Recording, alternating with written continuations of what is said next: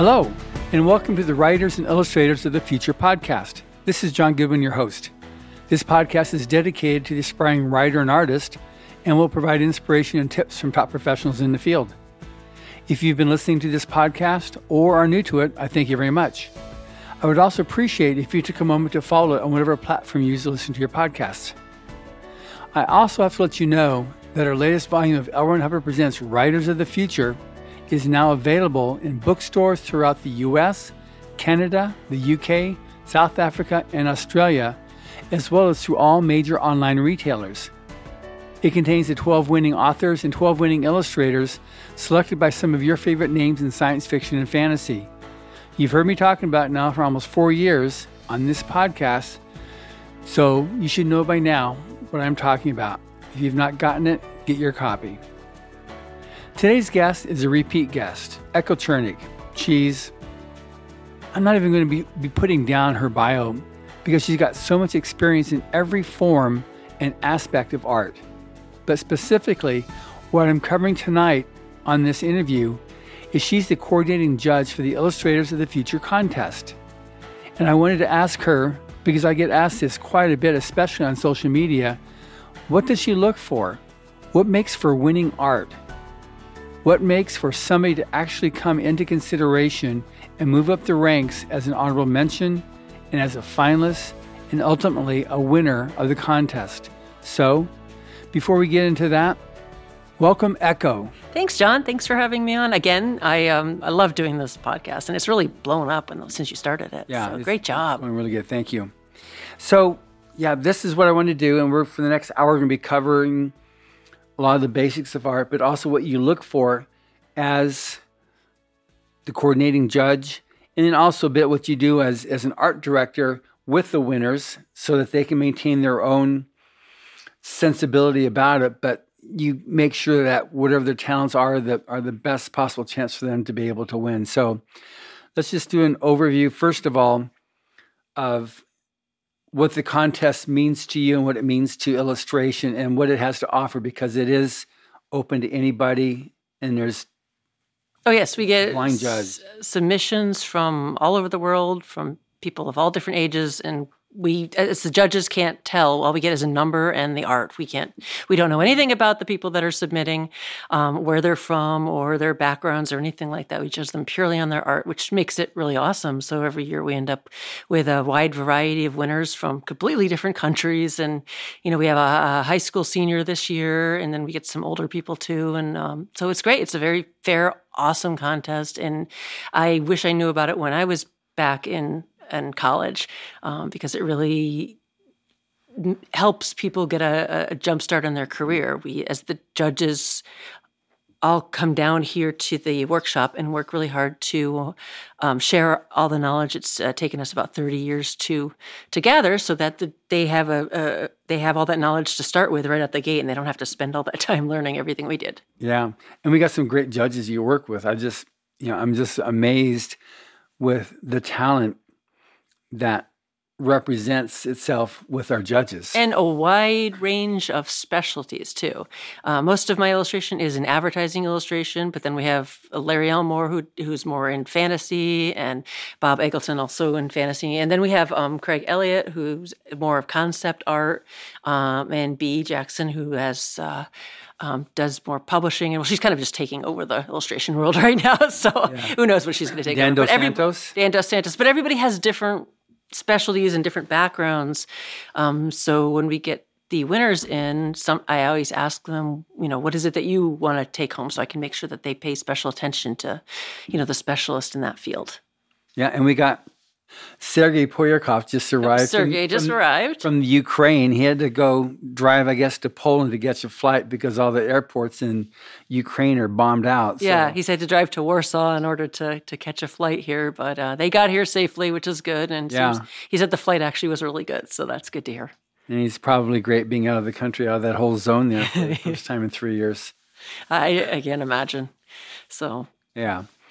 Anyway, so you became the coordinating judge 3, 4 years ago? 4, 5. Are we counting COVID, or are we doing like COVID skip?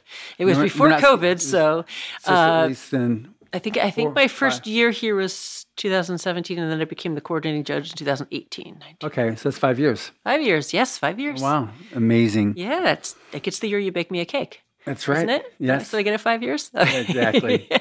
So what's amazing about having you as our coordinating judge is that you've also got a lot of experience in art direction. Yes. Well, I also work with a lot of art directors. I've worked with very good art directors and a little bit more challenging art directors.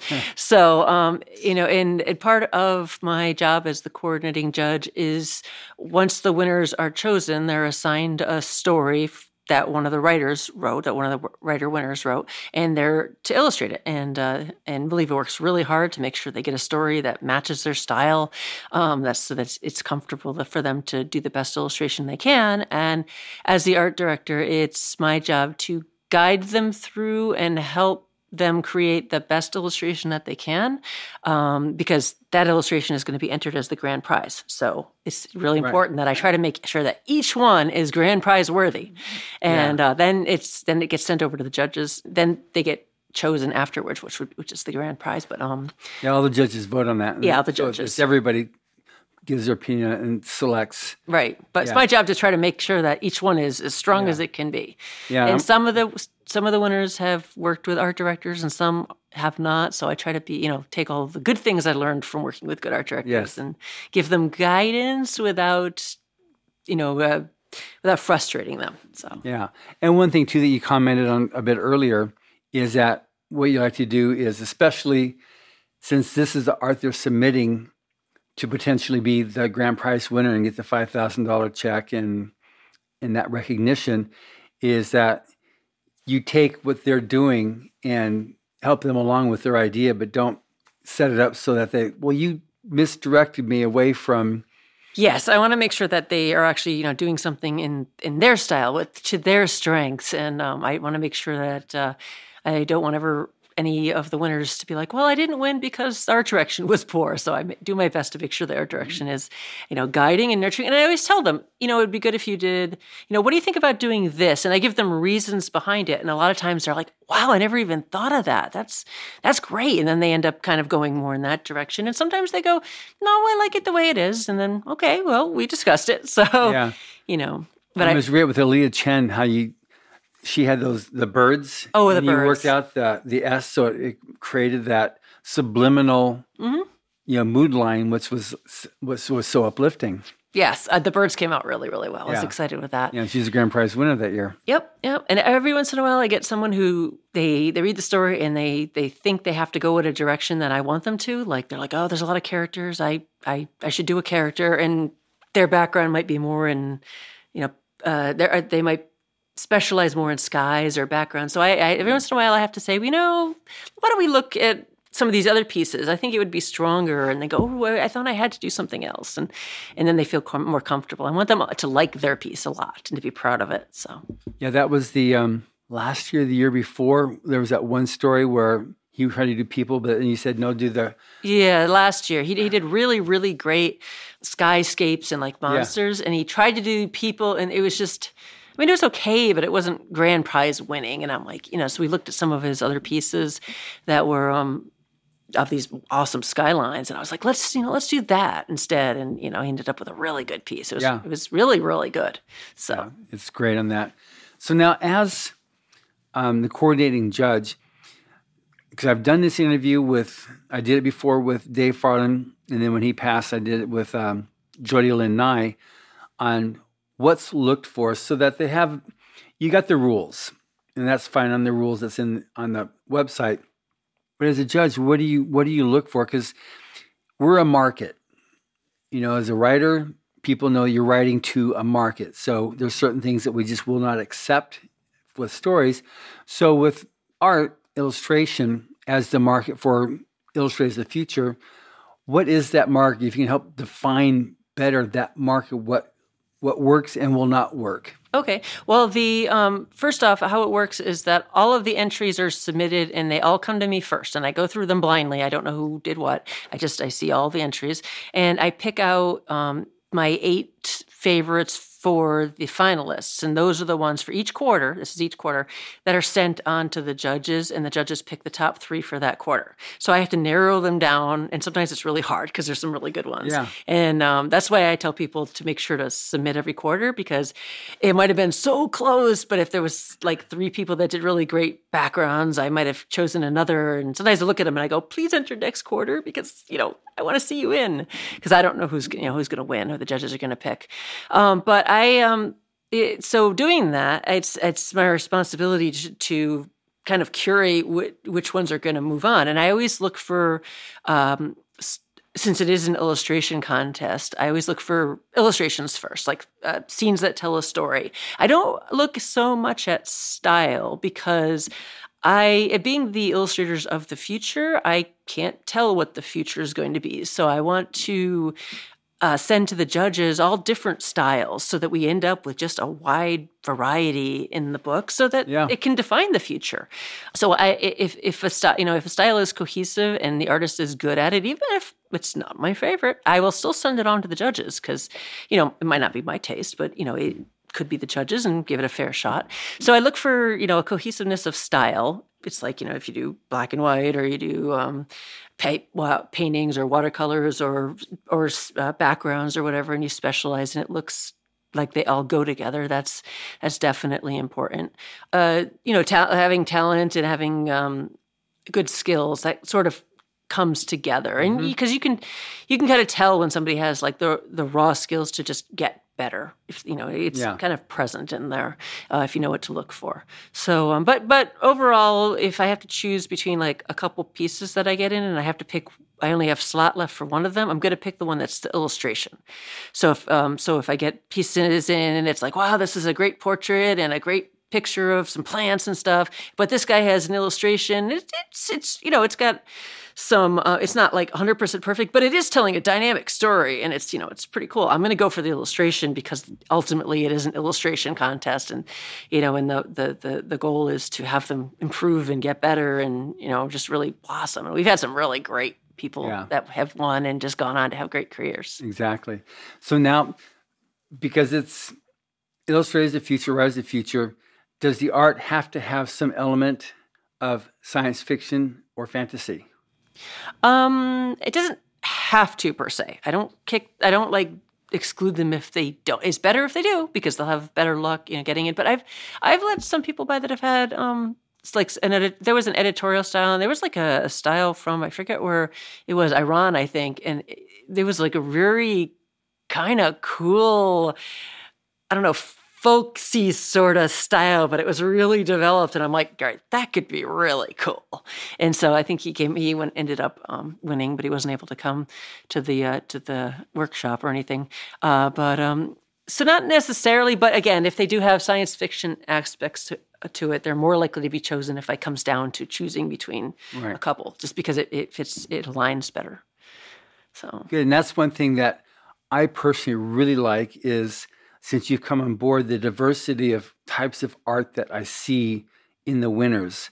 Yeah. There's a wide variety. You look at them, you're like, whoa, this is like, obviously like, it's 12, a bunch of different artists. It's not just one style over and over again. So I think that's really important because we're, creating the future, and you have to put everything, out there to see what the future's going to bring. That one Iranian artist, his was just so different. It was very obvious Middle Eastern art. It was cool. Yeah, and then we had our winner from Max Kayvun from Turkey. Yep. Love her stuff. Oh yeah, she's awesome.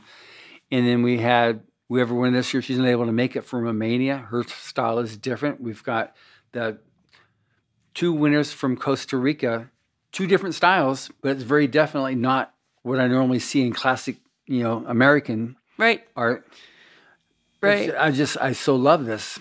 I get a lot of anime style submissions too, but sometimes if they have original characters or OCs and they it looks like they're developing their own style, if they look good. But if it's just like a copy of characters that are out there, I usually just don't send them through. So if you're going to do anything in that style, make sure it's your own work and it's telling a story. It can be in an anime style, but it's got to be telling a story in order to really get through.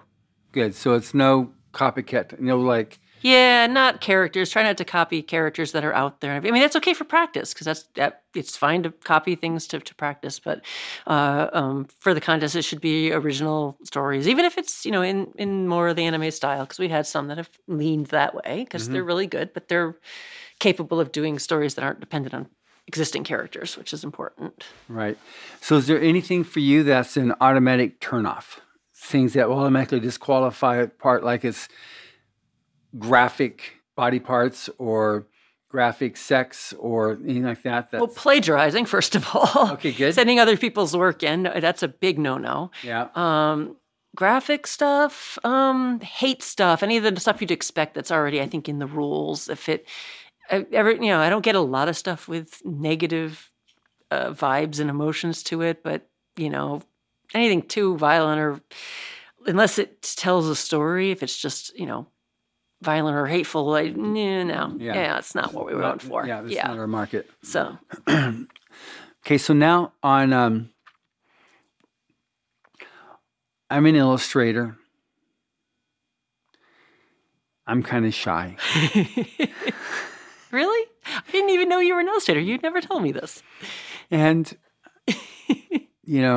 I don't know. I'd like to send it in, but, I don't want to send it in because I don't want to get my feelings hurt. I don't want to get, bashed. So you're going to hear me whispering to you, send it in anyway. It's okay. Even if you don't get in, it doesn't mean you're a bad artist.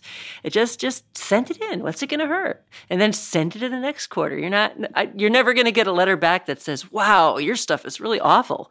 I mean, because it's always a road and a progression and you're somewhere on that road. And so just keep working at it. Send in 3 pieces because sometimes if I get 1 or 2, I just push those out because I can't see your body of work. So make sure you send 3 pieces. And, even if you don't make it a finalist the first year, I try to give an honorable mention or a semifinalist so that way you can see, hey, okay, it give you a little bit of hope to, keep going. Yeah. That way, hey, you're impressive. So as long as you love it and you just keep working on it and just keep submitting every quarter. It doesn't cost any money. So, and no one's going to laugh at it or, anything. Yeah, definitely not. It's interesting. Craig Elliott, one of our judges, he's an amazingly brilliant artist. And I think he was art director for Netflix and now he's gone back to Disney. He's just awesome. Yeah. He had known about the contest since it began, the Illustrators of the Future contest. He never entered because he didn't think he was good enough. Yeah. I did a podcast. Artists are good about that. Artists are very good about not feeling like we're good enough or not worthy enough. So you don't know until you put your stuff out there. And even when people tell you that it's good enough, artists tend to go, well, I mean, this is the guy that comes up with all the stuff on Mulan and all these major movies. That's his create. He didn't think he was good enough to submit to the Illustrators of the Future contest. He is super humble, super humble. Most of the artists I know that are really good are just like super humble, like, oh, I don't know, Yeah. I don't know if I would have gotten in if I'd entered, I don't know if I'm that good.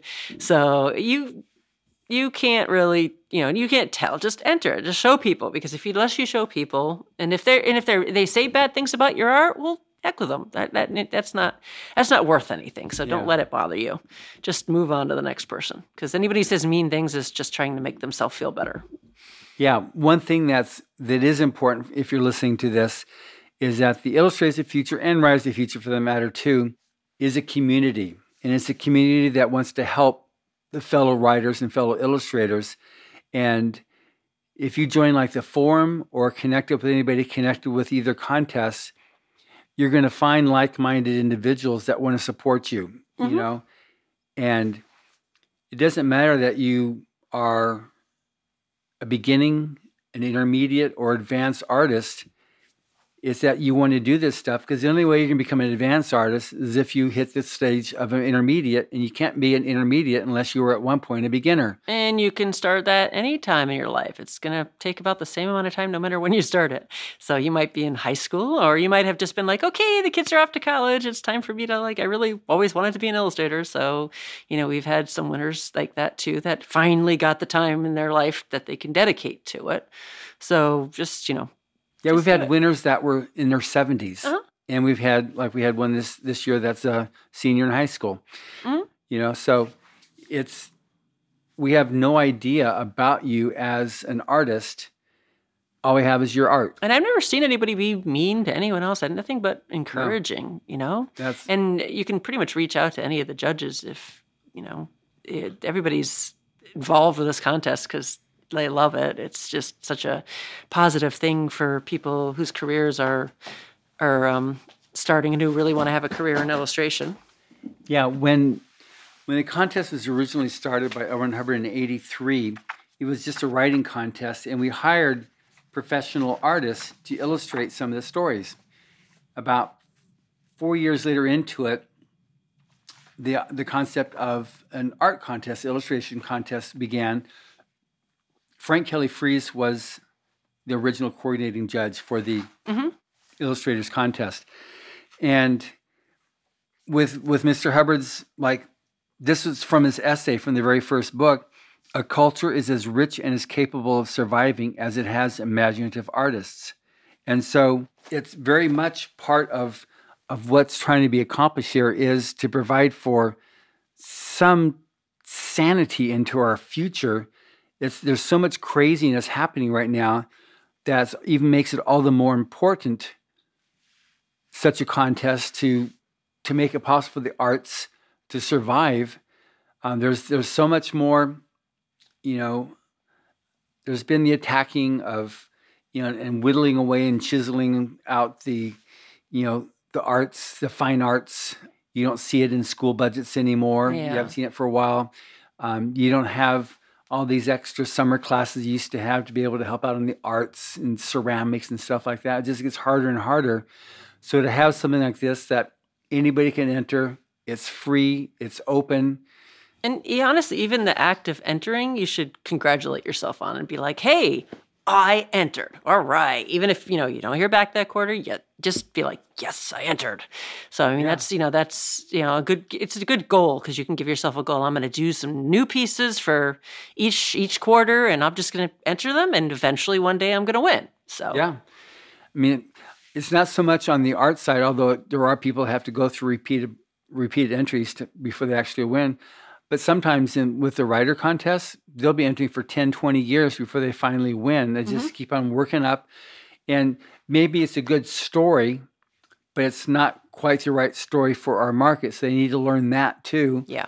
And so, on the illustrate, it might be something, like you said, maybe it's nice art, but it's not illustration. So they get bumped out because somebody's actually illustrating. I need to look and I need to be like, their art's awesome. I had one this last quarter that came through and it was awesome. It looked great, but honestly, I couldn't see it, because being a strong illustration, it was like this really great mood feeling of pieces, but they were all very moody and they wouldn't make a strong illustration. And so ultimately I didn't end up choosing them. However, they're still pretty impressive. So I think I gave them a semi-finalist or an honorable mention, because they were awesome, but they wouldn't have, I looking at them as an art director, I was like, yeah, this is not going to make the greatest illustration probably, but they're really great pieces. So.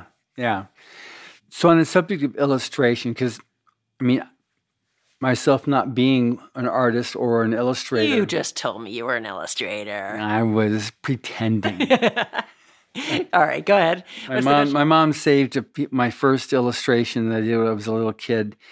I won't describe what it is right now, but it was... refrigerator quality material? Not even. It was not good. But anyway, it's proof that I'm glad that I went in the direction that I did. But, so if someone wants to get started off and they're considering having a career as an artist. They love the idea, they love creativity, they have some talent, some aptitude in the area of art, whether it be with a pencil or charcoal or watercolor or learning Photoshop, whatever it is. What would you recommend to help encourage them and to, I guess, coach them along? It's like if you've got someone you wouldn't give somebody a guitar and expect them in the next week or so be ready to play in a rock band. you wouldn't give somebody a violin and say, okay, now let's put you in the orchestra. You need to. All the artists that I know that are professional artists, we just love it. It's not really an option. We're just drawn to doing it all the time. And you just keep following that passion, keep drawing. Drawing is the number one important thing because it doesn't matter what media you're in, you can learn different medias, but you need to learn how to draw and that basic structure behind it. Talent is really just the ability to just sort of put these things together because you just I don't know, you have a keener eye for color or for composition than other people, but even people that aren't super talented in it can still learn it. It's just it's a little bit harder. So I've known people in both ways, but if you love it and you're just going to keep working on it, then eventually you will succeed at it as long as you keep working on it. Just keep working towards it and don't let anybody talk you out of it.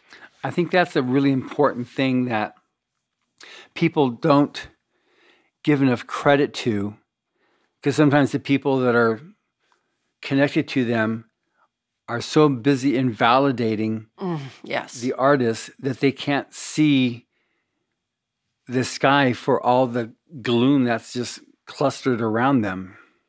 Don't listen to too much on the internet. I mean, because a lot of people like to put people's art down just to make themselves feel better, and they just are jerks for no reason other than just because they want to feel better. So a lot of people are like, "Oh, I posted my piece up and nobody liked it, or somebody said bad things." Don't put any stock in what people say on the internet. Just do your art, find comfortable forums that aren't mean and work with other artists. So yeah, you just have to keep doing it. Yeah. Really.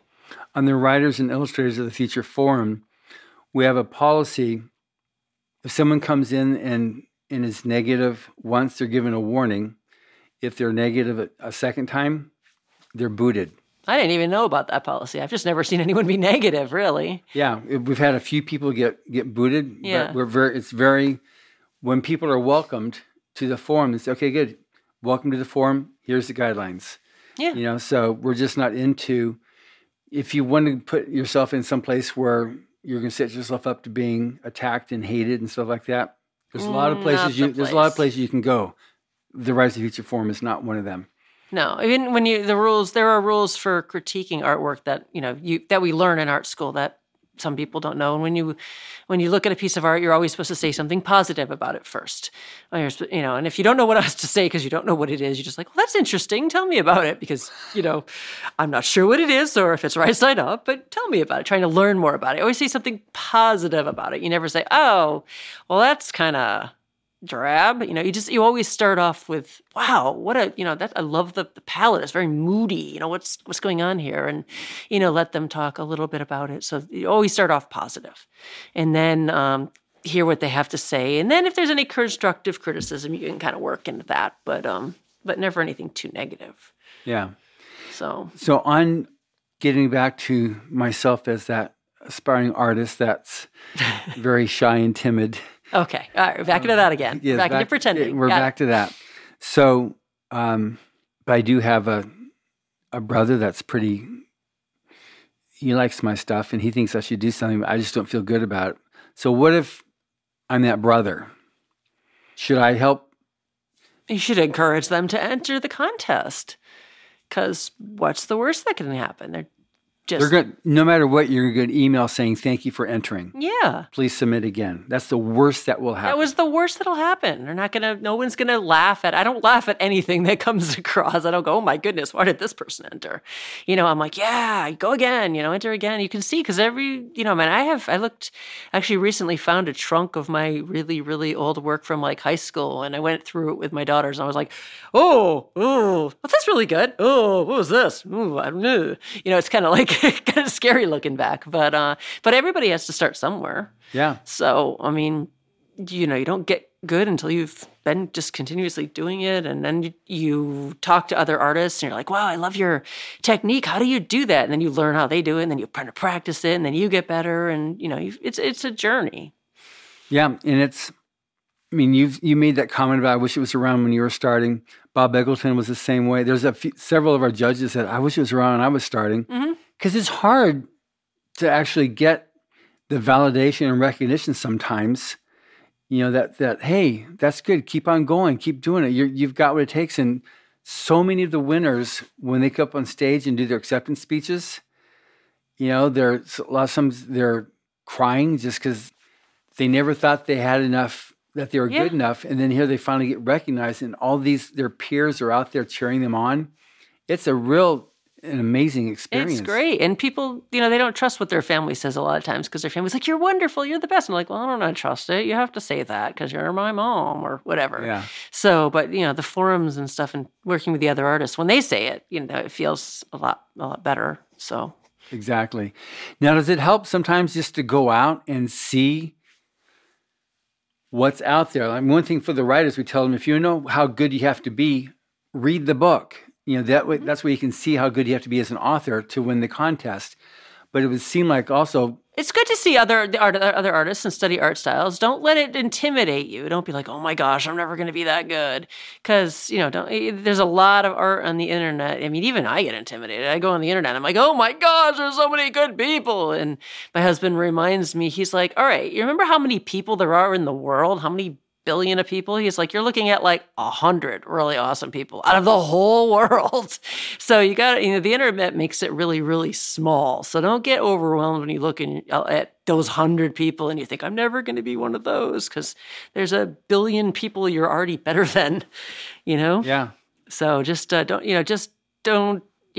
get discouraged. That's the biggest Irrespective pitfall. of the fact that you're one of those 100 people. But anyway. But it's easy to get discouraged. I think that's the biggest pitfall is people they look at other people and they go, I can't do that. I just can't. And then they get discouraged and they just give up. Don't give up. Just, if you want it hard enough, just keep doing it. Just keep drawing and keep going to classes. Or there's so many great online classes and online schools nowadays. And, Dan Dos Santos is going to be here this weekend, but he teaches the, a big curriculum that's awesome. And there's like all these great art schools online you can go to and learn from.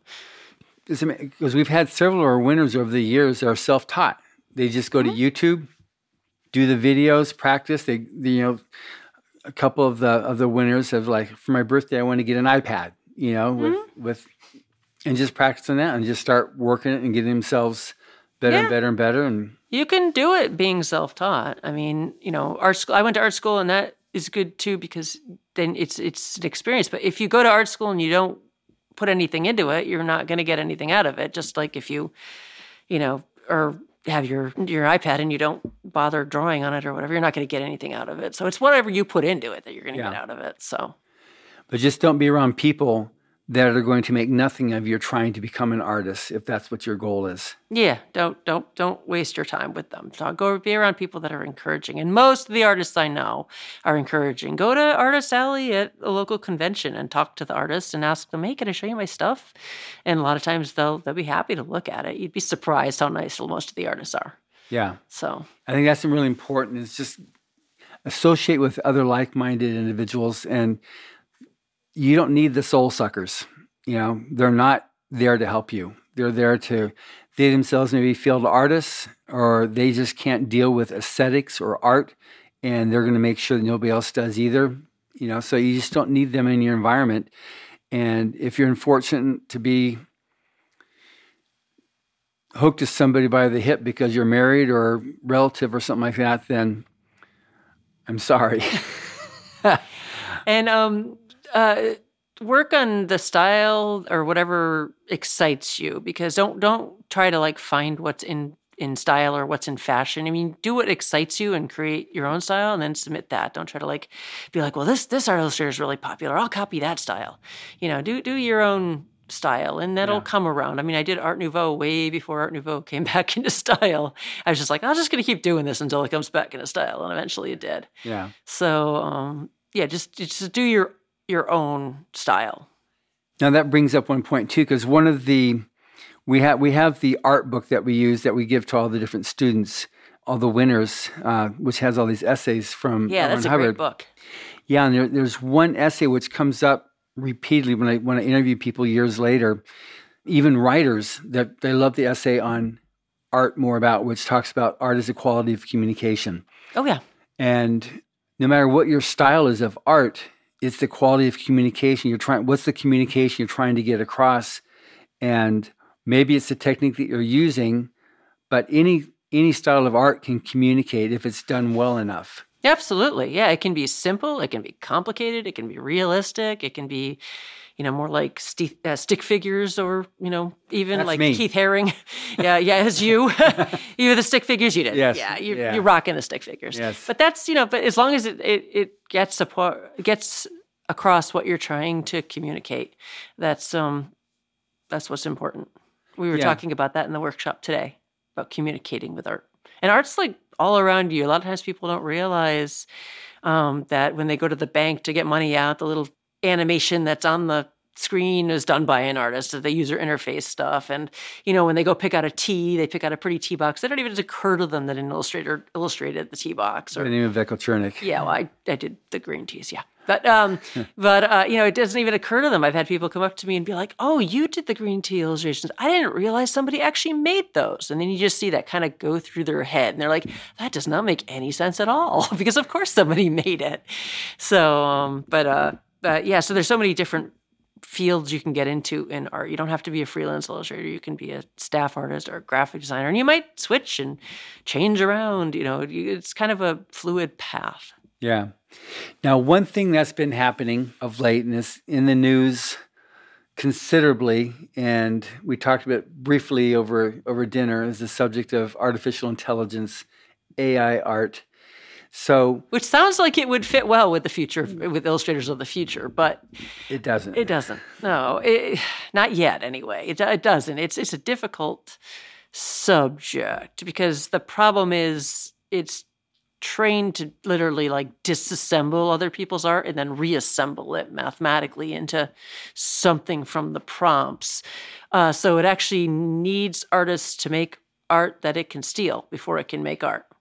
And yes, that is different than artists being influenced by other artists, because our brains, we process things different than a computer does. Like we see other artists and that, we go to a museum and look at paintings and we process that, and that we put that influence into our work, but it's not the same way an AI does it. An AI literally has like a algorithm how it pulls it apart and then like weaves it back together. And sometimes you can see the artist's name like kind of swirled in there because it's been like rewoven. And so I don't think it's right there yet. No, but the thing on it too is Illustrators of the Future. We changed the rules. We added rules this year in the new volume that we don't accept AI art. And we discussed this also before putting in that rule, that if someone does do it and there's a question about it, that we would ask to see the layer files. Because if you're doing ChatGPT or whatever type of what's the other one that's really common, that the AI? I don't even know. Anyway, there's another one that's Midjourney. Midjourney, yes. Midjourney, yeah. That you get one final thing. There's no layered files to show how it's being built, and there's other problems with it. But the main thing is that we can't copyright a book. No, you can't copyright it currently because it's not. It's already been challenged a couple times. I know last year, or maybe it was way earlier. This year, there was a book that was copyrighted, and then the copyright was rescinded when the Copyrights Office looked at it and said, no, it's because it's not. It's just what you said it was. It's taking other people's art, disassembling it, reassembling it. So it's not original creation. And it devalues artists. It really does, because it's a lot of work to come up with things and to be inspired and to learn all this, and then, to have someone push a few buttons. And that was the problem when digital art first came out, because I do a lot of work digital. I also do oil painting and also do drawings, but people seem to think it was like, oh, just push a button and it makes art. And I'm like, no, it's not any easier than painting. I still have to do all of the work, and it takes just as long. But now with AI, you can push a button, but it's not really, it's kind of an illusion. Yeah. It's an illusion, really. That's the best way. I've heard people that use that, and I've talked to them, and they really try to extol the virtues of AI art, and I just don't see it. To me, it's like muzak versus music. What you hear in the elevator is just the background noise that you'll hear. To me, it's more like that. It's a neat trick, but it's not. I don't think it is. And the Illustrators of the future is, an illustrator is a person, and we don't really care anything about the person other than the fact that they can create. So we've got people from all ethnicities, all countries. We have no requirements about age or sex or religion or nationality, anything. It's just, can they do good pictures? And they grow and change in ways that AI can't, because, everything a person sees, the new art and the new artists they talk to and everything that influences them makes them into grows them along their path. And it's different. So it is a sticky, highly debated subject. Yeah. Unfortunately, it's kind of a little scary, but well, there's a lot of wannabes that see a quick route to being an artist. Because I've talked to people that, they can't illustrate, they can't draw pictures, but they can give it prompts, and all of a sudden, look at this cover I got. Okay, that don't impress me much. It just doesn't. Same thing for and it's not so much an issue yet for writers, but it's getting there. It's going to be, yeah, definitely, it's going to be. So, but there's not the person. Maybe at some point down the road there'll be the personality as well. Maybe Hal will finally materialize. From 2001: Space Odyssey. Yeah. And then kick all the humans out. But with the storytelling, it's very there's no personality to it. And because when I was speaking with Bruce Bernice earlier on an interview, he comes with his ideas. He travels a lot, so he gets different ideas and concepts goes in the Middle East, and he goes to Africa, and he goes to China, and he sees what things are there and gets the ideas, and then he puts it together in his own mind how he wants to communicate that in the art that he creates. That's an artist. And I work with models, and I like people models, not 3D models, and end up coming up with things and putting them together. And people look at my work sometimes, they're like, "Oh, those photographs." I'm like, "No, they're paintings." But I get to work with the model, and together we kind of create something really cool and neat. So you do really cool stuff. When the movies came, you had people read books, and movies came out. Oh, that's the end of books, but it wasn't. And then you had theater, and then you had movies, then you had television, and then television got more and more, and each one was marking the end of the demise of the previous incarnation. Them talkies, they're gonna come in and ruin everything. Yeah, but I was in New York recently, and Broadway and off Broadway, it was just packed. Theater, live theater it's huge. Record players are back in, people collect records again, would ever think would go back to that? Yeah. So, the quality of sound is so much richer, with, playing a record rather than the digital sound. And so you got people, they get their tastes, but the idea that the AI art is going to be the demise of with some people, at least. Let me correct that.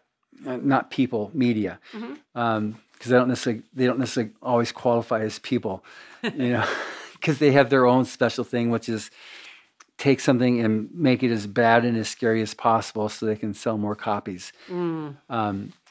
But the whole thing with what we're trying to do with this contest is to validate and to recognize future talent. These are the illustrators of the future. These are the people that you're going to be seeing them designing the sets and coming up with the creativity. And AI art looks really fancy. Don't let it intimidate you, because you look at it and you're like, oh, wow, I can never do as good as this AI stuff, but that's just, I don't think it's going to just be a flash in the pan, or I think hopefully, and, because people really they're entranced by artists. They always have been. I mean, how can you create that? That's amazing. And so artists have always kind of gone beyond those cultural boundaries and been invited to the parties. And, they're just, artists are always interesting to people. So hopefully that will still remain. I definitely think it will, just based upon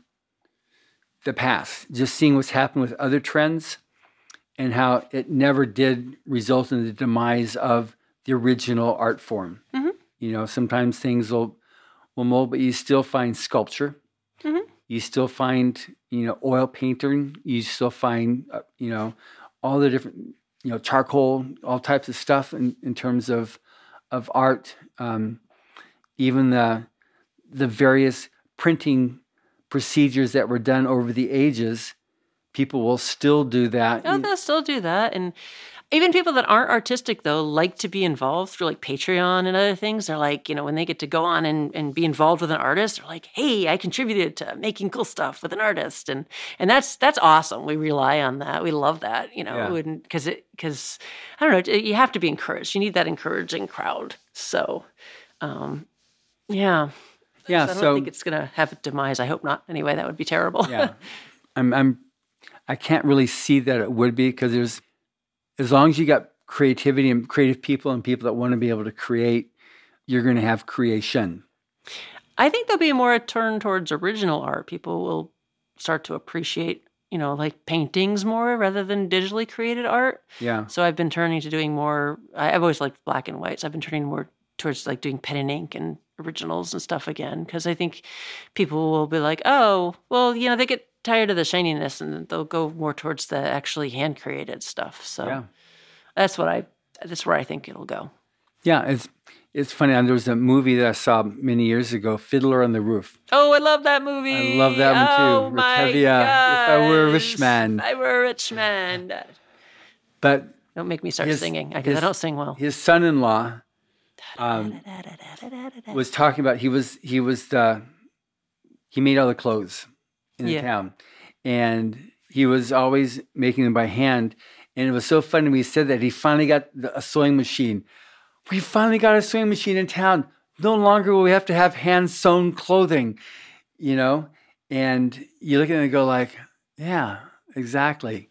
We've gone full circle, and now the most valued clothing, the most expensive clothing is hand sewed. Is hand sewn, exactly. Yeah. So I think all these different things where something's going to like, okay, that's the end of this. It isn't. I think that those that want to be able to scare and like dissuade artists, don't get into it. The AI is going to take over. Your job's not needed anymore. And don't listen to those them. Those are naysayers. And if it wasn't that, they'd find something else to try to dissuade you. Yeah. And artists, when you have the skills, you can work in any medium. Like I said, I work a lot digitally, but I'm not limited to digital, because, learn how to draw, learn how to paint, and then you can work digitally, you can work traditionally, you can make really great art with a stick in the mud. You can, once you know how to create, you can create with pretty much anything. So. Yeah. So now getting back, we're down to our last 10 minutes here. Already? So for the Illustrators of the Future contest, let's just recap it. So as a coordinating judge, just one more time here, just what you look for and cautionary tales like that you have, and then just tips. So there you go.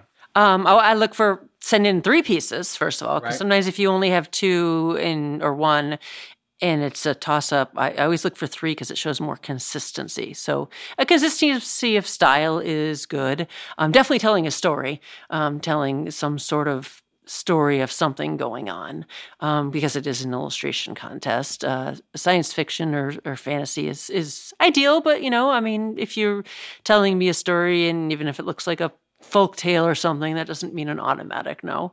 I can do it in your style, a style that excites you, because believe it or not, that passion that you put into it because you're excited in working that style will come through, and you can see that.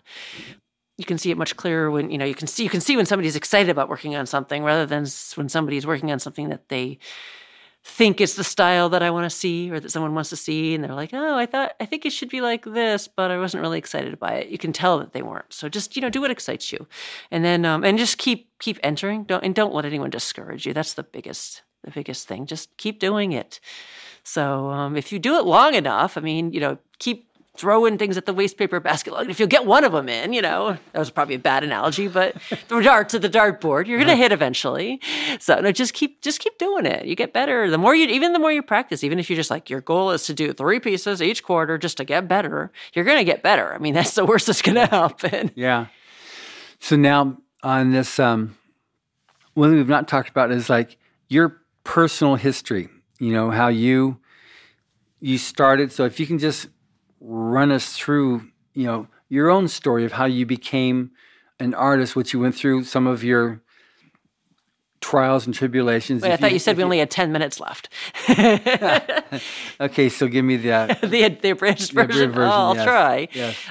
So I've always known I wanted to be an artist. I went to Pratt for illustration in Brooklyn, and then I started off I knew in Pratt that I wanted. This was back in 94. And I knew I wanted to be an illustrator right out of the gate. And so senior year, I started studying all the different forms of black and white because all of the role-playing books were in black and white. And I thought that would be a good field to at least get into. So a lot of my early work is in role-playing industry. And then I got hired by Trek Bicycles for my first Art Nouveau poster.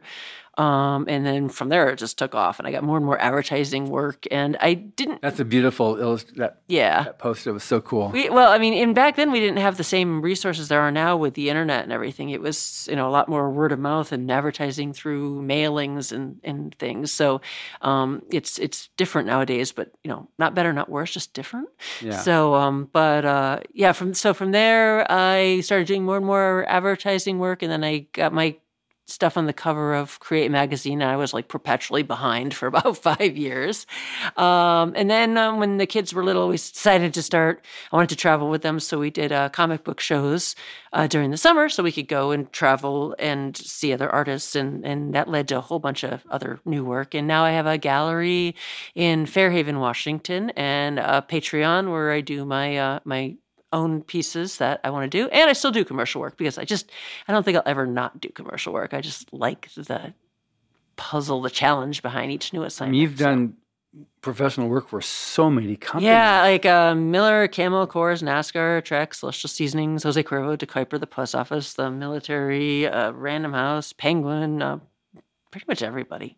It's easier to list the stuff I haven't done for. I've done Disney, Mattel, Playgirl. I mean, kind of the gamut. So, which has been really fun. You learn a lot. So, I personally believe to be a successful freelance illustrator, you have to kind of have several things going on because the industry changes. I mean, there's more of a demand sometimes, and it's a lot of the stuff we talk about during the workshop when we come down. Yeah. How to stay busy and successful and everything. And yeah, you just got to kind of keep doing new things. So right now I'm doing the Patreon and I'm illustrating Maya by Richard Adams, who was the author of Watership Down. Wow. That's pretty exciting. So it's a lot of... You did those playing cards also for Pat Rothfuss. Yeah, I did those a couple of years ago for Pat Rothfuss. Those came out really well. That was a lot of fun, doing collaborations with other authors and everything. So yeah, it's always new things to do. Yeah. So now when our last... That definitely was like the quick version that you just gave me there. I tried. Okay. So now on an artist or an illustrator, they want to go and so they submit to Illustrators of the Future. And at what point are they disqualified then that they can't submit to the contest? They have to be... if you're making like a living as an illustrator, like you have a job and you've done like 100 magic cards or something like that, you're definitely making a living as an illustrator. So it's designed to be for people that are trying to break into the industry. Maybe you've had a couple small jobs, but you're definitely not making a living as an illustrator. Sort of around there. Once you start to have more and more published pieces for published names, then you're no longer considered eligible. Right. So, if you have a couple that you managed to get and you're just starting, that's great. So, but definitely you should be like, very much trying to break into the career and without any... novice. Yeah, it's for novices, so. Good. And then on just one thing to touch on too, because I think it's important. Sometimes a beginning artist is so desperate to sell something, they'll do an amazing thing. Okay, give me whatever, give me $25, give me, yes. Take me out to dinner. Yes. Do you have any opinions on that? It's hard for artists to learn that their work is valuable. Your work is worth your time and it's worth something. It is good. Don't do work for free. I do a whole section on this on the workshop because first of all, it devalues the other artists that are working really hard. It's like, oh, I can go to this person and get it for free. I mean, it is a job, it's a career. You spend a long time working and perfecting. And so definitely know that your art has value, How do you establish value? Is there a book or is there any type of standard or anything like that? For setting pricing? I guide them. I always recommend the Graphic Artists Guild for pricing and ethical guidelines as just a good base because it you can flip through it and it shows you. They do surveys every year to find out what illustrators and graphic designers are being paid for each industry, and then it kind of explains all the industries and all the licensing terms and everything, and it gives you an idea of what you should be getting paid. Even if you're not, you can always, if you're still new, you can at least say, hey, I make my prices based on this book, and you can start there, and then and we have a whole section I talk about pricing and licensing and all of that, and how to balance out your jobs, because not all the jobs are going to pay the same, and because it depends on the budgets. I mean, a job for a big company is not going to pay the same as for a indie press publisher, but they both exciting to work on as an artist. You're like, oh, I really want to do this really small but awesome book cover, but I really want to do this really big job for Disney or a Camel or a big company or something like that. So, but their budgets are going to be vastly different. So you have to learn how to kind of balance that. So we talk about that. Good. Yeah. So it's definitely a good thing being able to win the contest. There's lots of amazing stuff. And even just practicing and getting things in once a quarter, you're still a better artist each time you do that. So you still win. Yeah. And I do really recommend that you get a copy of the recent anthologies and just see what types of artists are winning. It really is across the boards. There's not a standard that they're all Disney princesses. They're all different styles. This is what I'm going for when I send them off to the judges. I don't know what's going to get through. I send them 8 and only 3 get through.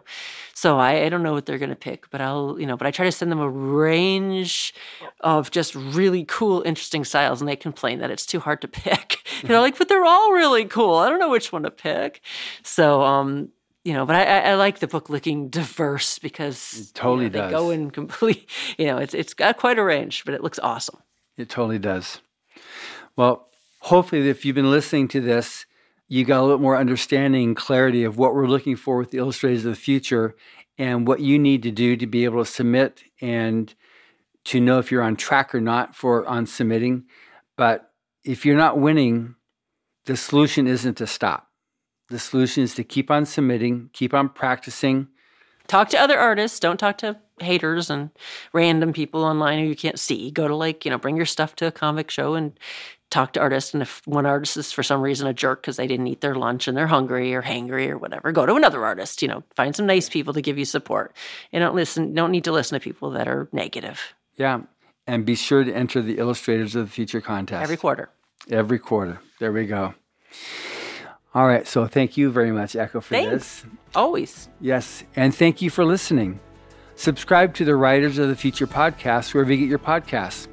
We've also been syndicated on the United Public Radio Network, where you can find these podcasts as well. Writers of the Future series can be purchased wherever books are sold in the U.S., Canada, the UK, Australia, and South Africa, and available everywhere via Amazon.com. We are especially appreciative of our sponsor, Carnation, for supporting this podcast. Carnation has been making delicious milk products for over a century and is still going strong. Writers and Illustrators of the Future are contests created by L. Ron Hubbard to provide a means for the aspiring writer and artist to be seen and acknowledged. It is free to enter and open to amateur short story writers and artists of science fiction or fantasy. Again, thank you very much, Echo. Thank you.